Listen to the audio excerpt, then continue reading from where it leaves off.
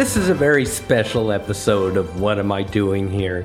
And by special, I mean half-baked. There's no script and no guest voices by Trevor Morris, my funny doorman. The episode is unrehearsed and off the cuff, like 2 million of the 2.4 million podcasts out there. This week, the only difference between me and them is that on my show you won't hear a dog barking in the background. There's always a dog barking in other people's podcasts. Put the dog in another room.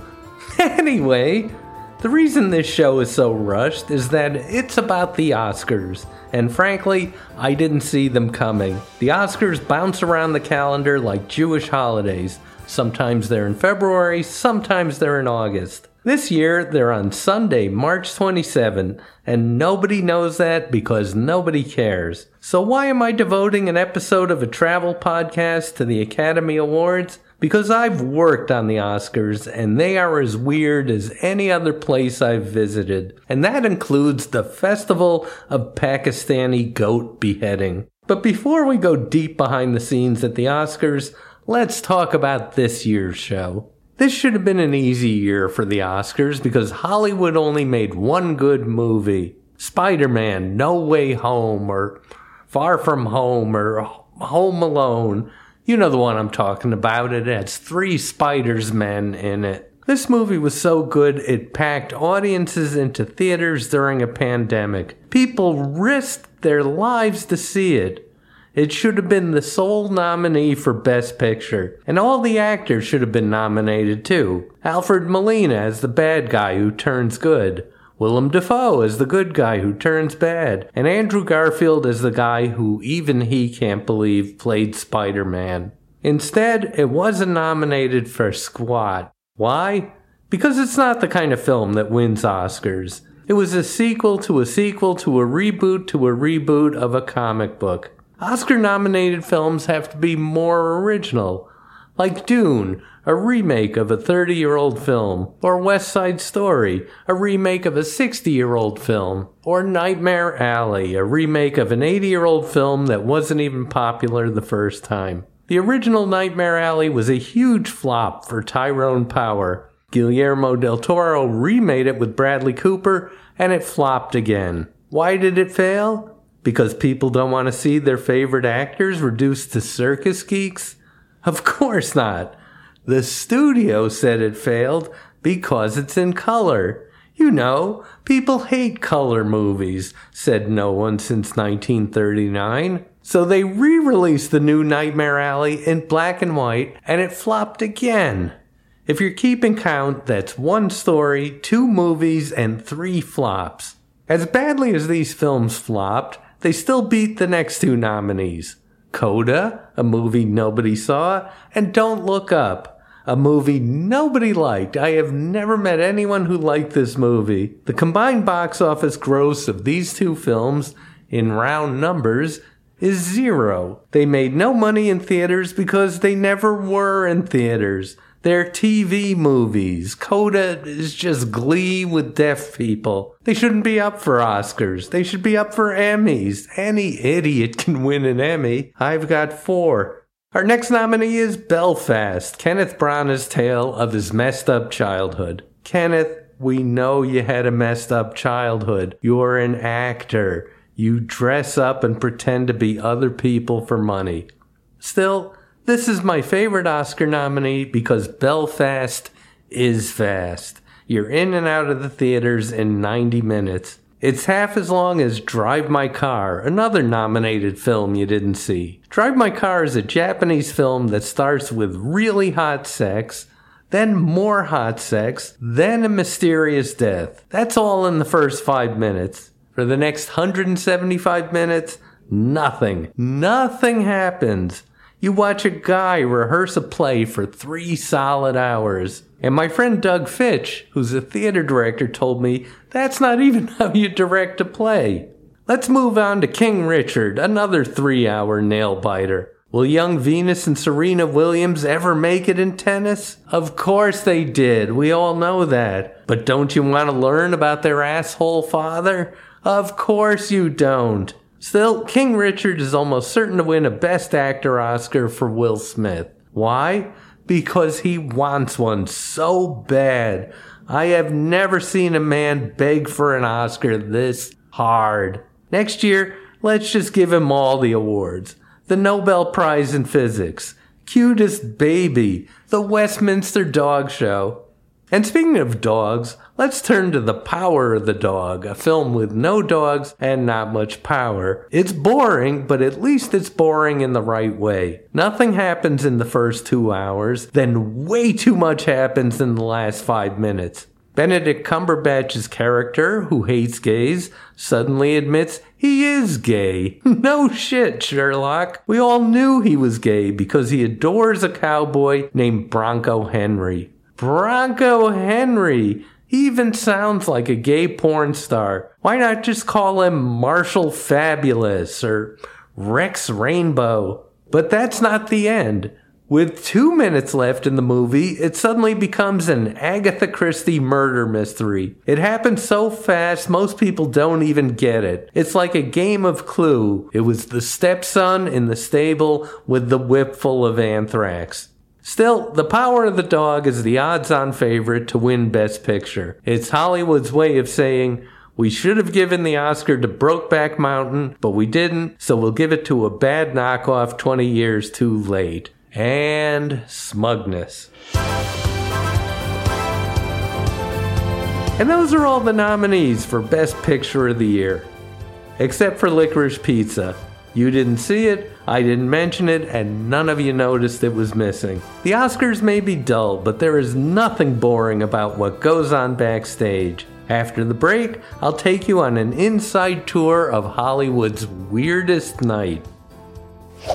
Hey, Josh Perillo, producer of What Am I Doing Here with Mike Reese, and I wanted to ask you a very important question. Is something preventing you from achieving your goals? Is there something interfering with your happiness? If so, we want you to check out BetterHelp.com/whatamidoinghere. I have, and it is an incredibly positive and very user-friendly experience. BetterHelp assesses your needs, matches you with your own licensed professional therapist in a private, online, safe environment that is incredibly convenient. And the whole thing, turnaround, is less than 48 hours and you're talking to a live therapist. It's not a crisis line. It's not self-help. What it is professional counseling done securely online. You can send a message to your counselor at any time. They'll get right back to you with timely, thoughtful responses. You can schedule weekly video or phone sessions. So if you don't want to be on camera, you don't have to be. And you do all of this without ever having to step foot once in a waiting room, which is amazing. BetterHelp is committed to facilitating great therapeutic matches. So they make it easy and free if you want to change counselors, if it's just not a match, you know. It's more affordable than traditional offline counseling. And you know what? If you feel like maybe you can't afford it, financial aid is available. The service is available worldwide. You're not going to be pinned down to having to use counselors that are geographically close to you. You can find licensed professional counselors who are specializing in any number of issues that you may need help with, from depression and stress to anxiety to relationships, grief, LGBTQ matters, self-esteem, anger. And remember, anything you share is confidential. It's convenient, it's professional, it's affordable. They've got testimonials posted daily on their site. So many people have been using BetterHelp that they're actually recruiting additional counselors in all 50 states. That's how popular and successful and effective BetterHelp.com is. I want you to start living a happier life today. So as a listener, you will get 10% off of your first month by visiting our sponsor at BetterHelp.com/whatamidoinghere. So join over 1 million people who've taken charge of their mental health. Again, that's BetterHelp, HELP.com/whatamidoinghere. I always promised my wife I'd take her to the Oscars. I'd gotten her to the North Pole, North Korea, we even spent a week in North Dakota. But getting Oscar tickets was tougher. You had to be nominated to get in. You had to do something of quality. I was out of luck. Then in 2019, I got a call from the Academy Awards. They had a comedy emergency. The show was supposed to open with one of those bits where they cut Billy Crystal into the Oscar-nominated films, and he does his "I'm Jewish, isn't that funny, please love me" bit. The clip package they had wasn't working, and they asked me to fix it. This was my way in. I called my wife and told her, "Honey, we're going to the Oscars." The producer corrected me. She's going to the Oscars. I wasn't. When you work for the show, you get one free ticket. That's it. As he walked me to my office, he added, "You'll be amazed just how cheap the Oscars can be." The writer's room was in the sub-basement of the garage of the theater where the Oscars were held. It was like a scene out of a movie. Saw. And not even one of the good Saws. This was Saw 4, Bride of Jigsaw. 5 writers were packed into a windowless room the size of a small closet or a large coffin. It was so narrow, writers had to enter single file. If you were at the back of the room and wanted to leave, everyone else had to leave first. I know you don't believe me, so I'll post a picture of this office on Twitter. Go to @MikeReeseWriter. Then came a bright spot. 2 production assistants wheeled in a trolley overflowing with gourmet food. There was 3 kinds of wine and 4 hot entrees. It took up every free inch of space in the writer's room. I asked the head writer, "Do they always feed you like this?" He said, "This is a mistake. If you don't tell anyone, maybe they'll keep doing it." Sure enough, we got meals like this 3 times a day, plus tea and cookies at 4 p.m. I'm pretty sure this food was all meant for Lady Gaga, because we were eating like kings, and all she got was bags of Quiznos subs. I set out to do the one job I was hired for, rewriting the Billy Crystal clip package. As soon as I was finished, they told me the entire thing had been cut. The head writer told me, "Get used to it. This happens here a lot." Sure enough, my next job was doing Whoopi Goldberg's presentation of Best Animated Film. It was fun writing for her voice and character. But the next day they changed it from Whoopi Goldberg to Michelle Yeoh. I rewrote the whole thing from scratch. And when the awards finally aired, the presenter was Pharrell Williams. The Oscars had trouble in 2019 because they had no host. Kevin Hart had dropped out at the last minute. The show would now open with Tina Fey, Maya Rudolph, and Amy Poehler. I wrote them a sketch. Stuff like, "Welcome. This is the first time the Oscars had no host since James Franco hosted. They only let us women open the show after 15 dudes turned it down." The producers threw this all out, telling me I should never mention the fact that there was no host. When the show aired, Tina, Amy, and Maya came in with their own material. It was a bunch of jokes about how the show had no host. And this became my job at the Oscars, writing comedy for comedians who came in with their own comedy. My jokes were ignored by the best people in the business. Melissa McCarthy, Mike Myers, Dana Carvey, Andy Samberg. It was an honor. Outside the comedians, the number one request we got from celebrities was, "I don't want to be funny. Don't give me anything funny to say." Okay, sure. Why be entertaining? We got a weirder request when Jennifer Lopez and Chris Evans were presenting. Chris Evans' publicist told us we couldn't mention Captain America. Well, what else was there? That's the only thing he's famous for. We did a deep dive on Chris Evans, Wikipedia, and found out he's from Sudbury, Massachusetts. That's the most interesting thing about him. He's from Sudbury. So we gave him this joke. "Hey, J-Lo, you're Jenny from the block. I'm Chris from the Sud." It took 5 people to come up with that joke. He didn't use it. Good for him. One of the toughest jobs on the Oscars is writing the walk-ups. This is the filler the announcer reads as the winner walks up to get their award. You know, like, "Christian Bale has 3 nominations for Best Actor and 6 arrests for aggravated assault." You have no idea who's going to win, so you have to write these little factoids for every single nominee. That includes the really obscure categories like Best Documentary Short. These are people you never heard of whose movies you never saw. Plus, they give these guys the worst seats in the house. so you have to cover their 10-minute walk up to the podium. What do you say about Rekha Zatabshi and her film about menstruation in India? Even though 1 billion people would be watching the Oscars, nobody listened to what we wrote. Take this speech written for Tyler Perry. Webster's Dictionary defines community as a group of people living in one place or sharing a common characteristic. Every film is its own community, so here are the nominations for Best Editing. What? It didn't make a lick of sense, but they put it on cue cards, Tyler Perry read it, and nobody cared. As for me, I wrote hours of material and only got one thing on the show. James McAvoy introducing the award for Best Sound Mixing. I'm sure you remember it. It was a highlight of the show. Coming up after the break, Oscar night. Hey, Josh Perillo, producer of What Am I Doing Here with Mike Reese? And before we continue the show, I just wanted to talk to you a little bit about Noom.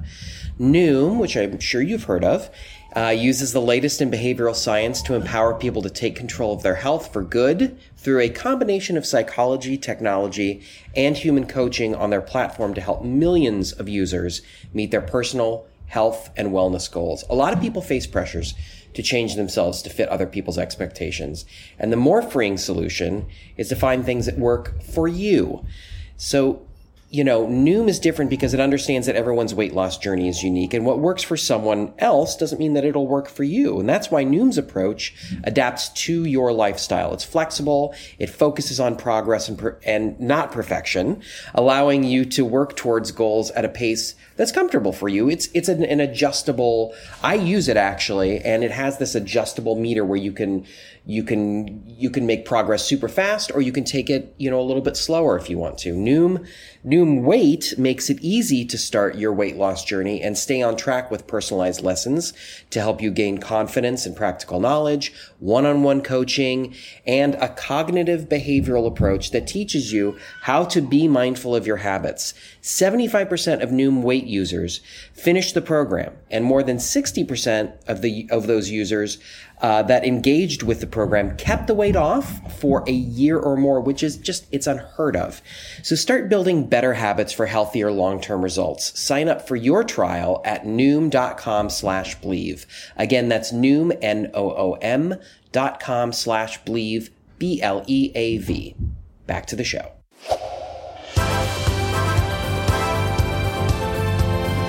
The most fun part of the Oscars was the rehearsal. The day before the ceremony, they do a complete 3-hour run-through of the show with all the stars presenting awards to nobody. The celebrities who will be so beautifully dressed tomorrow were in t-shirts, shorts, and baseball caps. There is no pressure and no audience, and the stars seem to be having a ball. They should air this instead of the real Oscars. I think people would love it. The night of the Academy Awards, my wife got to walk the red carpet and sit in the audience for the show. She was in the third balcony next to short documentary director Rekha Zatabshi. I got to watch the show from the green room. It was a gorgeous suite sponsored by Rolex. It felt like the bar car from the Orient Express.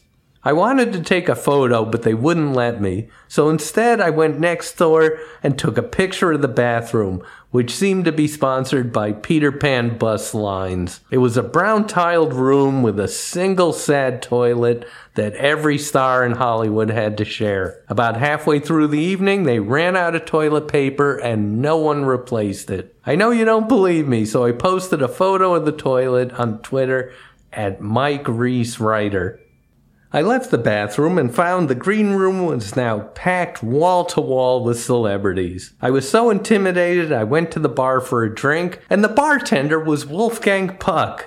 I'm not making that up. Everyone in the green room was a superstar, and they'd all worked together on some movie or another. It was like a real-life game of 6 Degrees of Kevin Bacon. They were a boisterous bunch with more than a few class clowns. Michael Keaton was being funny.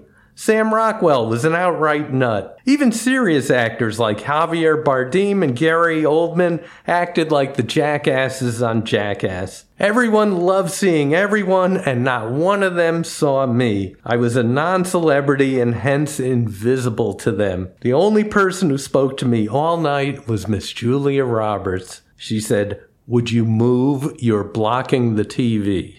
The 2019 Oscars were memorable for how forgettable it all was. The winner that year was Green Book, a film about racial brotherhood that has been deemed incredibly racist. The show had no host and no production numbers and still came in 20 minutes over schedule. Still, we did something right because we weren't the lowest rated Oscars in history. We were the second lowest. Whose dog is that? I don't have a dog. What Am I Doing Here was written and performed by Mike Reese and produced by Josh Perillo.